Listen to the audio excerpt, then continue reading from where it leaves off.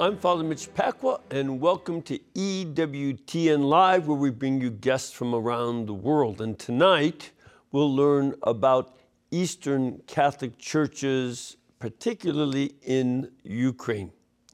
We'll talk about the life and mission of Venerable Metropolitan Andrey Sheptytsky. But first, we want to talk briefly with EWTN's Jim Pinto about what the EWTN media missionaries are doing. Jim, what's going on with the missionaries? It's always great to be with you. Thank Same thing going on with the media missionaries. We just need more media missionaries. That's why I'm here, to invite people to be a part.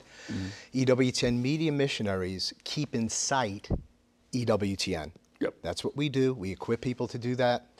Free material. You do this in written form. You do it electronically. Keep EWTN in sight. Why? Because EWTN keeps in sight Jesus Christ and the Holy Catholic Church. One way we do that is when you join EWTN, we send you periodically posters. These posters are absolutely beautiful by our creative services, graphic designs. We want you to post them anywhere you can on your church campus or beyond the church campus publicly.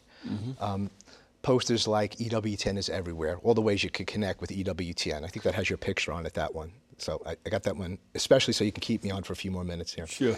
So all the ways. Won't work. I'm from Chicago. I deal with bribes. Go ahead. TV, radio, print form, all the ways you can connect, smartphones, whatever it is, EWTN's everywhere. We have pro-life posters, which is so important right now. So much conversation about pro-life, pro-choice, abortion. What does the church teach? What do we believe? Programming that we have. Pro-Life Weekly. And so to post that around your campus, there in the parish, publicly, so that people can be informed. Kids posters, that's our latest poster that we sent out. Beautifully done, colorful. You just can't walk by it, you gotta look. All of our programming for kids. And just parents are looking for this, looking for something that kids could watch, be catechized. You can walk away from the TV set, you don't have to worry. EWTN provides all of this. And then we have seasonal posters like Christmas and Lent and Easter, the week that changed the world, and just a stark picture of the crown of thorns. Boy, if this is posted someplace, people just don't walk by a crown of thorns. They're like, oh, what is this about? What's happening? What's it? And then it has all the information on EWTN, how you contact EWTN, what the show is. And so we want you to join the media missionaries so we can send you these and other material like the highlights. These are great too, so they're not posters that you post, but you just kind of hand them out, all about EWTN. Keep EWTN in sight. In sight, in mind, out of sight, out of mind. There's some people that only you can reach for Christ and for the church. I travel around a lot in the country, and even though EWTN reaches 400 million homes plus, a lot of people in this country still don't know. So this is important.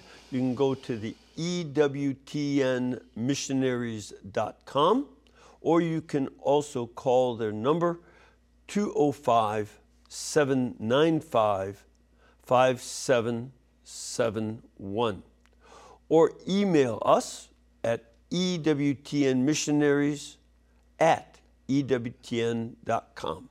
Thank you, Jim. You, Father. Appreciate you being with us and letting us know about this. And we'll be back in just a couple minutes with our guests, so please stay with us.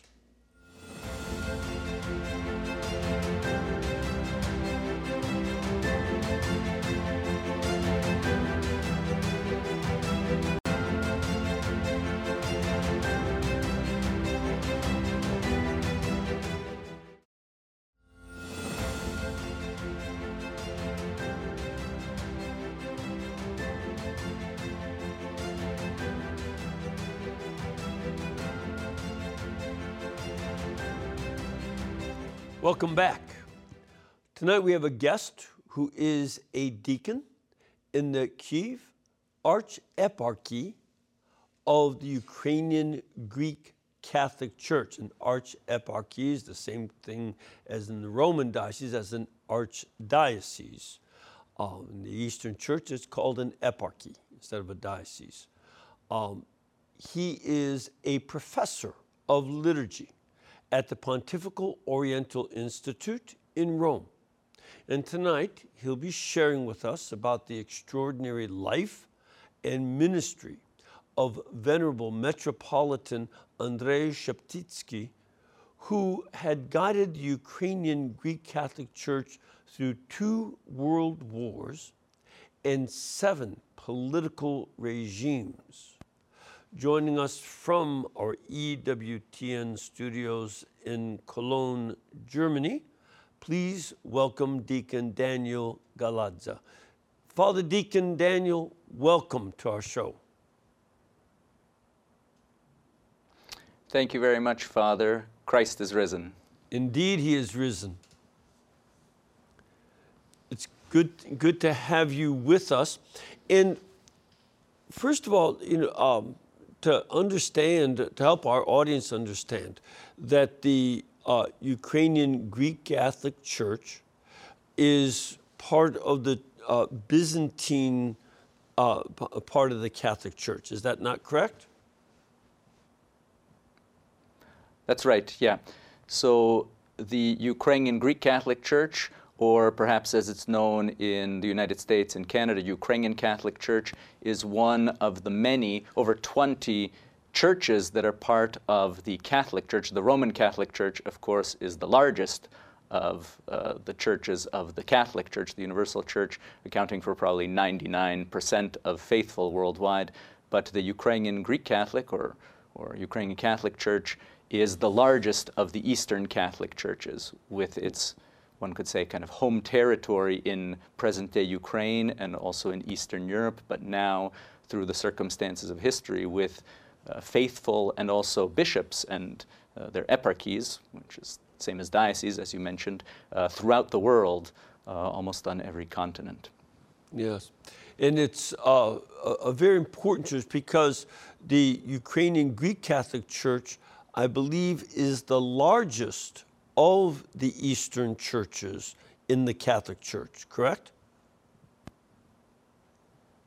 That's right, yeah. So it's the largest of all the Eastern Catholic churches, and it's also the largest of the Byzantine Rite. So there are many rites. Apart from the Roman Rite, there's the Byzantine Rite. There are traditions that are Alexandrian, so the Coptic Christians, or Armenian, or various Syrian traditions, so Maronites, or Syro-Malabars, or Syro-Malankar Catholic Christians. Right, right. A lot of our audience is familiar that I have bi-ritual faculties with the Maronites, who are part of that Syrian tradition. And any Catholic can go to any one of these Eastern churches and receive the sacraments, that they're always welcome. And I want to encourage people to do so. It's important to see, as Pope St. John Paul had frequently said, from early in his pontificate, his second encyclical, that we need to see the church breathing with both of its lungs. This is a very important part of the church. One of the things I also would like people to understand is that the last century, the 20th century, was the time of greatest persecution in the history of the church. Out of the 75 million martyrs in the history of the church, 40 million were killed in the 20th century alone. And of that 40 million, the majority were in the eastern part of the church. This is where the atheism, socialism, and communism slammed like a storm against the shore of the church and pummeled the people, killing tens of millions of people in Eastern Europe, and then in some parts of the Oriental Church in Western Asia and Central Asia. So this is a very important part of the history of the Eastern Church, martyrdom.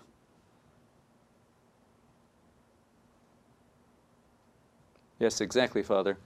And that's why I'm very thankful to be able to talk about the life of Metropolitan Andrey Sheptytsky, who was the pastor of a church that experienced both of these world wars of the 20th century and was caught between Nazi Germany, Soviet Russia, caught also on the front lines between East and West, also in terms of the Christian tradition.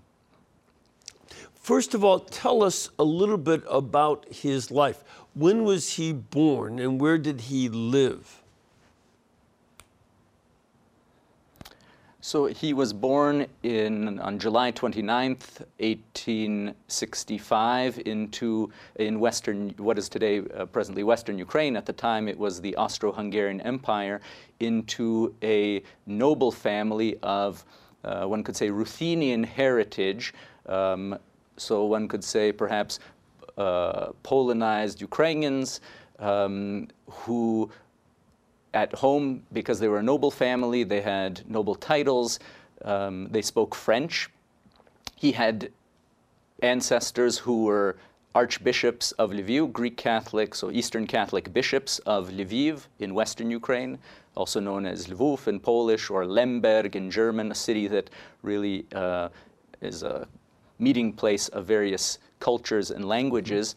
And so he was born into this family, one of 7 sons, the 3rd son, and the first son to survive beyond the teenage years. He had also one brother that became a general in the Austrian and the Polish army. So they found themselves in a way on different sides of the Second World, of the time in the interwar period. And another of his brothers, his younger brother, Kazimir, who became a monk later on and was his closest collaborator, an assistant later on in life. So he had, one could say, the first half of Metropolitan Andrey Sheptytsky's life reads like a hagiography. Born into a noble family, very pious family. His mother wrote about his childhood, how all the sons would pray the rosary and fall asleep with the rosary on their fingers. And they all received an excellent education. Metropolitan Andrey studied law, just as some of his other brothers, in Krakow, in Poland. And he was able to undertake trips to Rome, even to the Russian Empire, where he met the philosopher Vladimir Solovyov. He even had a private audience with his family with Pope Leo XIII, at which time he told the Pope about his desire to enter upon monastic life and in the Byzantine rite. Even though he was baptized as a Roman Catholic and brought up in the Roman Catholic Church, he felt this longing to rediscover the traditions of his ancestors and entered the Basilian order, which at the time was the only monastic order in what is now called the Ukrainian Greek Catholic Church. And it was around that time reformed by the Jesuits, so it united a contemplative and an active apostolate. So they were very much involved in education. And as you mentioned, later on, he was chosen as. I was just going to say that as you mentioned, he was chosen as bishop at the age of 35. Okay, I was just going to say that as you mentioned these things, it would be worth it for people to go back and understand the history of this period, because this is, you know, he's got people in his brothers in the Polish army, the Austrian army, and you know, it's just what was going on. And for folks to understand in that time is the empires of Europe were doing body slams against each other and breaking down all of their empires. So by the end of the World War, the First World War, the Russian Empire, it becomes Soviet Union.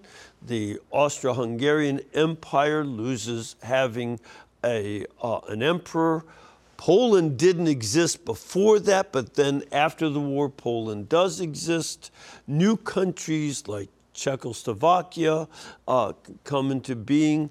This is great turmoil that didn't really settle down for until relatively recently, and even still, and we'll talk about this later, the present war going on between Russia and Ukraine is the ongoing saga of these empires, falling apart and reforming, and so it's worth knowing history so that you can see the context in which someone like Venerable Sheptytsky could be placed. So that's why he was Roman Catholic. Lviv was Poland. In fact, my family saved a Jewish family from Lviv, but later on it became part of Ukraine. So, because it's mostly Ukrainian people. So, continue on about this background. That's right. Yeah, thank you, Father, for pointing that out. The episcopate of Metropolitan Andrey Sheptytsky, he was first a bishop in what was then called Stanislavov or Stanislaviv, and today is Ivano-Frankivsk, a town in western Ukraine. He was their bishop for 14 months before he was appointed Metropolitan of Lviv, so Archbishop, the most senior cleric for all Greek Catholics in the Habsburg Empire at the time. And he was the pastor of his flock at the beginning, when they were under the Austro-Hungarian Empire. So this was an opportunity to really help the church flourish. He would establish theological associations, theological schools, caring for the education of the clergy.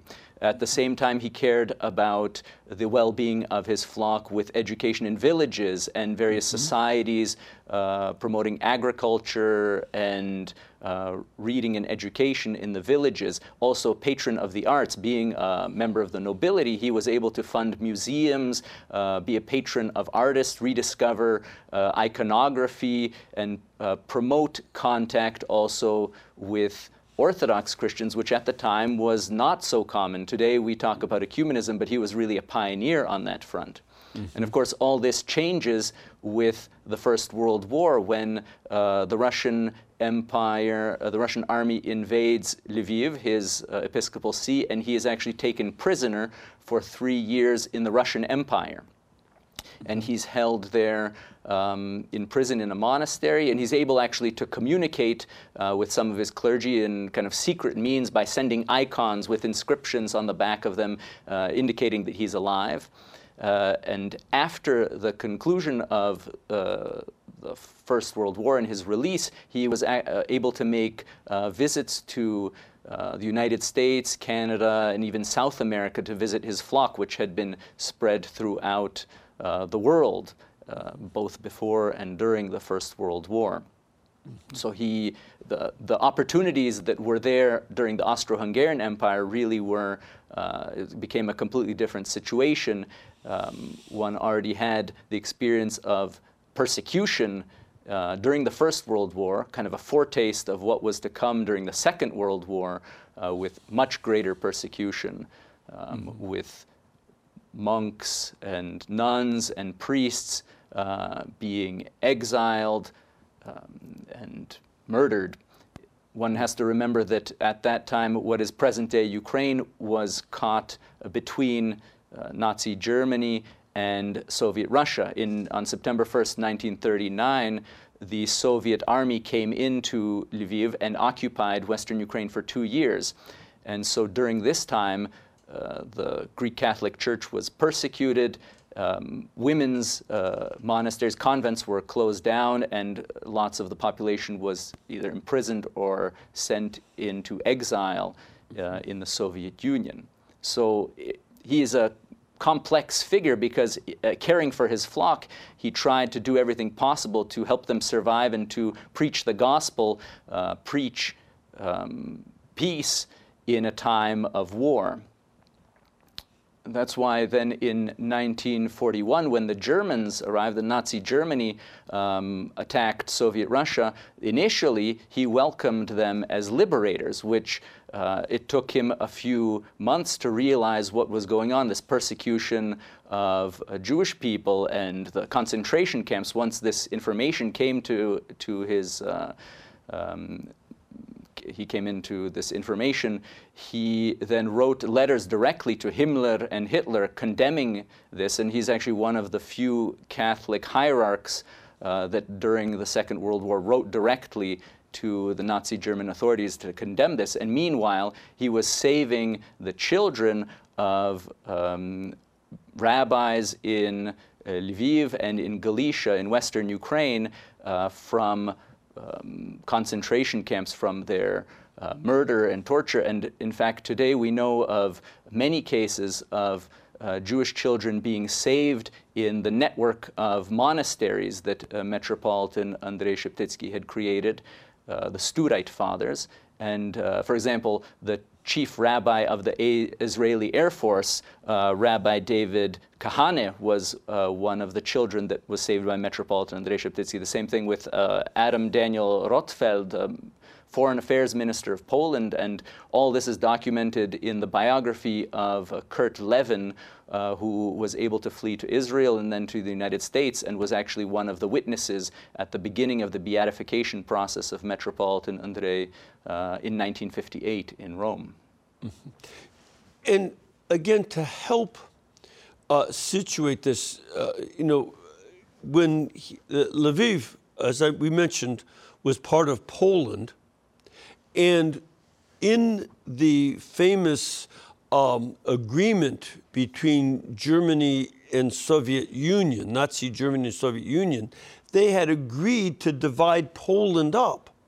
So the communists took eastern Poland, the Germans invaded western Poland, and they divided up, and this was the collapse of the brand new Polish country. It just fell apart with two invaders, but it was a crisis for the Catholics in what was then eastern Poland, western Ukraine. In addition, I think it's very important to understand how vicious the Soviet communists had been to the people of Ukraine in general.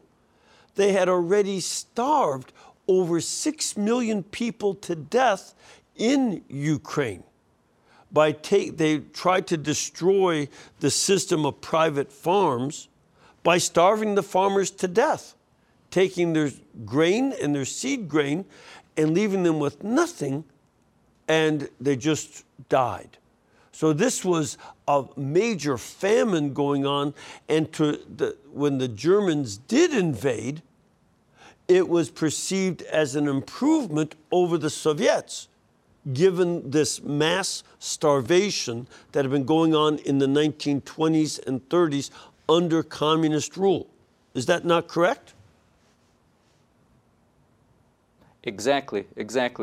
So it's almost an impossible situation, being stuck between a rock and a hard place, knowing that the Stalin regime in the Soviet Union had taken away the grain of numerous people in central and eastern Ukraine in the 1930s in what is called the Holodomor, this famine genocide. Mm-hmm. So people in western Ukraine, being under Polish rule, were living in relative peace and comfort at the time. So seeing the Soviets flee was a welcome sign. But at the same time, in this transition, in between the fronts, we have numerous examples of clergy and laity being murdered viciously and brutally. All of this is very similar to what we hear in the headlines in the last few months during this war in Ukraine. People being, monks, for example, in the town of Drohobych in western Ukraine, being boiled alive, or some crucified on walls, really barbaric torture at the hands of the Soviets. At the same time, then, very zealous pastors, for example, the blessed Emilian Koch, priest who had studied in Rome. He was a married priest. He was very much involved in charitable work in his parishes. He then was taken prisoner in a German concentration camp at Majdanek, and despite the opportunity to be released, he stayed with the imprisoned there because he said this is where he can really fulfill his ministry as a priest to those people most in need. So really horrible death and suffering coming from both sides, and Yes. many of these confessors and martyrs have been beatified by St. John Paul II during his visit to Ukraine in 2001. Yes, as a matter of fact, I helped do a documentary on Blessed Vasil Velichkovsky, who had been a prisoner in concentration camps and given some of the poisons that later on the Russian Federation used against their enemies. This continued on as a horrible experience. And I know that there was some criticism of Venerable Sheptytsky for welcoming the Germans, but when they came, they tried to portray themselves as liberator of the persecuted people. What they didn't realize is that within a year or so of their invasion of Ukraine, they would then start executing the Jewish people, just lining them up in ditches and machine gunning them. Even the Nazis who did that, the machine guns, they went crazy themselves. That's why they later on started the gas chambers, because it was too horrific even for the Nazis.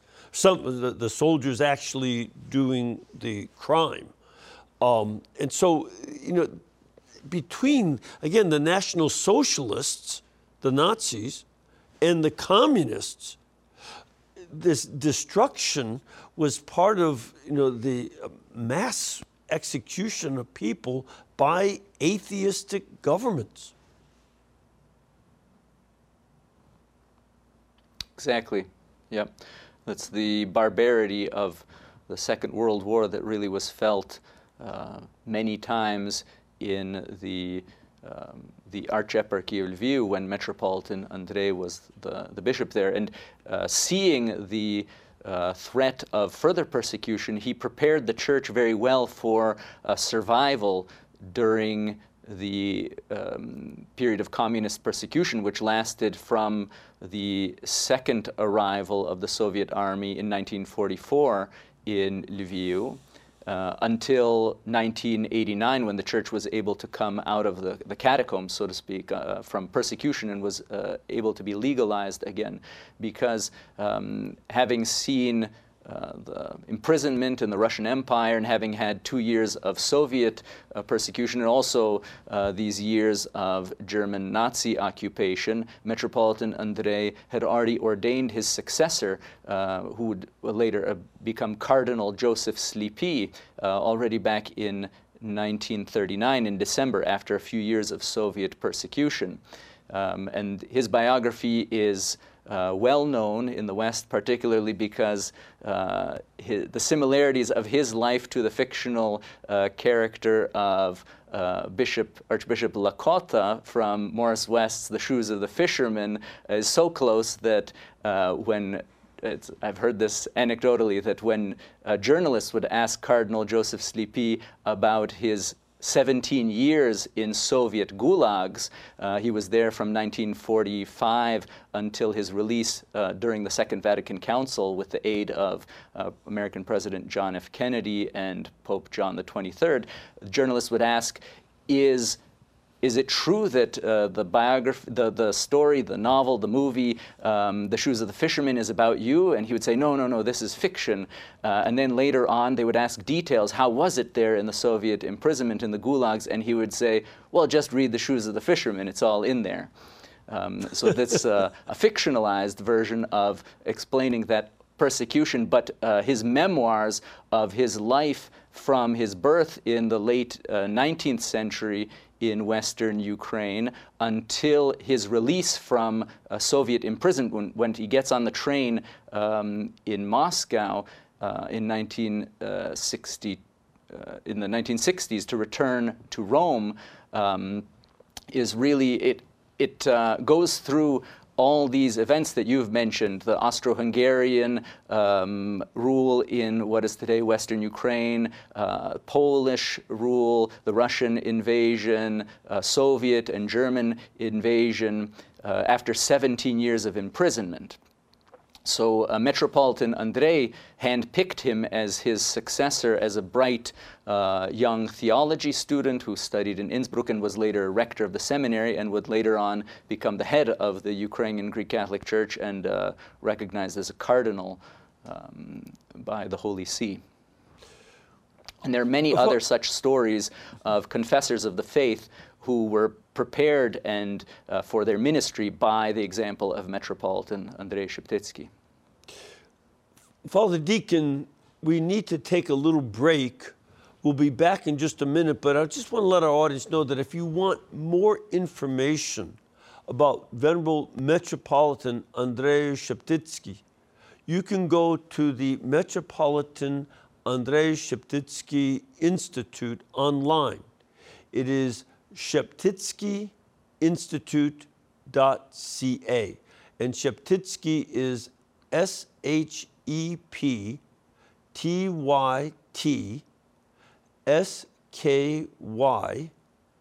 Institute.ca. And don't any of you complain about the name being difficult. They have more vowels in ratio to consonants than we Polish people do. So you're really doing pretty well with that name. So look that up. We'll be back in just a couple of minutes. Please stay with us.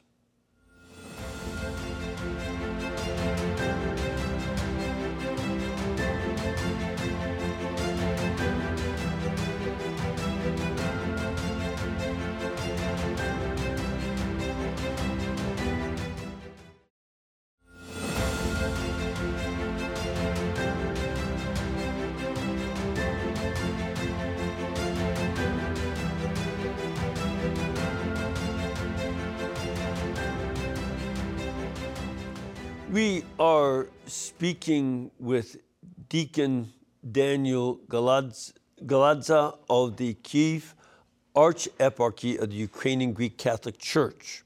And we're talking about Venerable Metropolitan Andrey Sheptytsky and his life and heroism in an extraordinarily difficult set of circumstances. As we mentioned at the beginning, 7 different regimes, the Austro-Hungarian, Polish, Soviet, and then Nazi, then back to the Soviets. All of these different governments have come and gone through his life. And, it's also important to understand something, and Father Deacon Daniel, I'd like you to address this. It's the issue of the way the KGB, which was the communist secret police in the Soviet Union, the way they had manipulated the leadership of the Russian Orthodox Church. They had been very much using clergy as agents. And how did that have any effect on the Greek Catholics in Ukraine? Oh yes, of course. The end of the life of Metropolitan Andrey Sheptytsky is connected with this question. He died on November 1st, 1944, when the Soviet army had already entered Lviv for the second time after driving out Nazi Germany. And even though it was in the interests of the Soviet government and also of the Russian Orthodox Church to liquidate the Greek Catholic Church because it wasn't willing to collaborate with the Soviet authorities. They had waited until Metropolitan Andrey Sheptytsky had died to make any moves because they understood that he was such a great moral authority, not only in the church, but in general in society, and not just among Ukrainians, but among all of society. So they waited until after his death to begin kind of smear campaigns, even though they would acknowledge his work to save Jewish children and his attempts to save his flock in the horrors, during the horrors of war. But it was then soon after his death, so the next year, that the KGB, the secret police of the Soviet Union, rounded up all the bishops of the Ukrainian Greek Catholic Church and sent them to Soviet prisons, first for interrogation and then later on to gulags for hard labor throughout the Soviet Union. And some of them died very quickly, and some of them have been beatified, as I mentioned, by Pope John Paul II in 2001, and some survived. Cardinal Joseph Sleepy, Blessed Basil Velichkovsky, or Vasil Velichkovsky, whose relics are in Winnipeg in Canada. So the KGB involvement there with the arrest of the clergy, the bishops of the Ukrainian Catholic Church was crucial. But then 1 year later, there was an attempt to liquidate the whole church. So the KGB, in a way, forced the Russian Orthodox Church to organize a church council. One could put it in quotation marks because there were no Catholic bishops present, and yet the Russian Orthodox Church at the time, even though it was compromised by the Soviet government and forced to collaborate with the secret police of the Soviet Union, now archival documents show that the head of their church at the time, Patriarch Alexei I, did not want to convene this council. He said that it would be better to just have individual parishes or individual priests convert one at a time. But the Soviet government wanted a triumphal show of victory over the Greek Catholic Church, and so they organized very cynically on the Sunday of Orthodoxy, the first Sunday of Lent in the Byzantine tradition, which is actually about the veneration of icons and proper understanding of Christology, so the Orthodox faith, and not about confessional orthodoxy. They organized this pseudo-sobor, as many popes have called it, since it was convened in 1946, and anyone who refused to join the Russian Orthodox Church was then arrested, sent to hard labor in Siberia, among them many monks, diocesan priests, and also many married priests who went with their families as well. And so it was this period from 1946 until 1989 that the church was considered illegal in the Soviet Union. Nevertheless, the church was, in the eyes of its faithful and its clergy, and in the eyes of the Catholic Church throughout the world, was not ever liquidated. It continued to serve in the catacombs, and there are many examples of secret divine liturgies being celebrated in private homes, even clandestine seminaries and monasteries functioning and evading arrest from the KGB, or sometimes these priests, these monks and nuns would be arrested and nevertheless survived this period of persecution.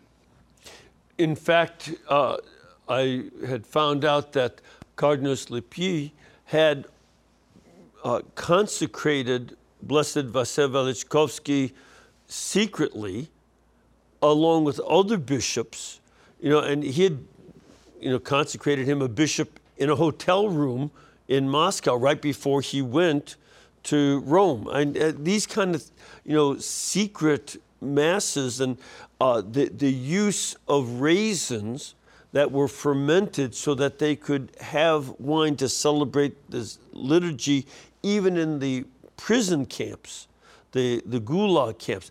These kind of, the heroism needs to be better understood, by, what people went through. And seeing this, when we worry about, a few riots and things like that going here, and we hear threats against Catholic churches because of our pro-life stance, this is nothing compared to what happened to the Christians in Eastern Europe, and particularly Catholics. This was, the Greek Catholics in particular. It's very important to understand this history and see what courage looks like among bishops, priests, monks, nuns, and lay people who suffered so much. That's right, yeah. And now we have a lot more information about this from both archival material that was opened up in Ukraine, very briefly in Russia, because it was closed soon after the dissolution of the Soviet Union. We have many autobiographies and memoirs that explain what life was like in the catacombs. There are examples, like you said, about these clandestine liturgies, priests even having to use basic household items as a chalice and a paten, so an espresso cup and the little plate, and this would be their chalice and their paten. Even examples of the heroic Metropolitan Volodymyr Sternyuk, a Redemptorist who was then head of the church in Ukraine for a time in the period of the persecution, where they would use their glasses. They would use one side as a chalice and one side as a paten to consecrate the Eucharist, and use their bodies as altars. And this is something we hear about in the lives of the saints in the early church. So it's really incredible, as you mentioned earlier, this connection between the early church and the 20th century, this time of persecution. And there's one of my Jesuit brothers who had been a missionary in what was then Eastern Poland when he arrived, Western Ukraine, as a Greek Catholic, wrote a wonderful book called With God in Russia. To read that and see what it was like as an American in that circumstance of communism and the Nazis and such, and then to read Solzhenitsyn, and to read One Day in the Life of Ivan Denisovich, or one of the other books like Gulag Archipelago. These books will give people a sense. Our schools in the United States are no longer teaching these things because there's more sympathy for some of the socialist and even Marxist perspectives. And false histories like Howard Zinn, on American that are open to these things. So it's neglected. We have to take it on ourselves to understand what this meant and what we can learn from these heroes of faith. That's right. The example of Father Walter Cizik is one that is thankfully well known in the West because, as you said, he was American-born, if I'm not mistaken, and wrote in English. These other biographies are, they still need to be translated, whether it's the biography, the memoirs of Cardinal Joseph Slipy, or the accounts of the heroic life of the brother of Metropolitan Andrey Sheptytsky, Blessed Clement or Clementi Sheptytsky, who was a Studite monk in that order of monks that Metropolitan Andrey Sheptytsky revived at the beginning of the 20th century. These really moving stories of how he celebrated Easter, for example, in a Soviet prison in 1951, before his execution on May 1st, 1951, where he received a care package with some apples and shared them with the other prisoners rather than just eating them himself, where they were underfed and without any ability to celebrate the Divine Liturgy or to attend church services. This sharing even of these apples were seen as this sharing of the joy of the resurrection. And many of these people that had endured such incredible and unbelievable suffering, whether it's Father Walter Ciszek or Blessed Clemente Sheptytsky. Those who saw them saw that they really radiated almost this kind of light and had this extreme peace even in the times of great persecution and war. It's unbelievable. It's hard to imagine in today's world. Yeah, I actually met another one of my Jesuit brothers who had been in a communist prison in China. And his mother sent him a care package with Necco candy, which is American candy. It's sort of a chocolate, sugary wafer kind of thing, but not real chocolate. But at any rate, in between each Necco, she put a host. So he was then sent him a little medicine bottle with wine in it. He used the cap as his chalice and consecrated a host and broke it into as tiny pieces as good so he could give communion to his brother priests in the prison. And these stories of what it was like under atheism and communism and socialism, again, we have to know those. Now, let me move up to something more contemporary. We just have a few minutes, and I know that here in the United States, we are very, very concerned about the horrendous suffering that's going on. Europe has been at peace, except for the former Yugoslavia, until now. And then this winter, we see Europeans break out in another war, a horrible war, between Russia, the Russian Federation, and Ukraine. How are things now in Ukraine? What's going on that you can report to us, especially from the perspective of the Greek Catholic Church? Yeah, thank you for that question, Father. From the perspective of the Greek Catholic Church, we've never forgotten that time of persecution during the Soviet era, and so the ability to serve divine liturgies for soldiers on the front or people in bomb shelters is something that actually the older clergy have personal experience with, and the younger clergy have learned through the reading memoirs or hearing the edifying stories from the older clergy. So during the first wave of bombing in Kyiv, even a student of mine at the Kyiv seminary, who is now a priest, pictures of him serving a divine liturgy in a bunker, I think were circulated very widely over the internet. They went viral, so to speak.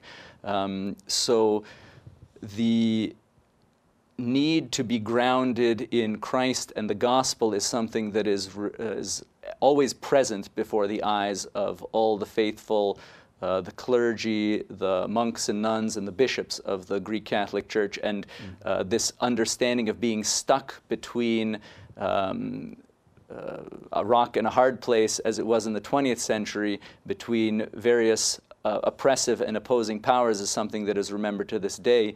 And despite the difficulties and the suffering that is encountered today in Ukraine, the head of the Ukrainian Greek Catholic Church, His Beatitude Sviatoslav, always reminds the faithful in daily messages to continue praying, to remember the joy of the resurrection, and that the truth of God, the truth of Christ, will always overcome and has already overcome. And so this gives the faithful hope.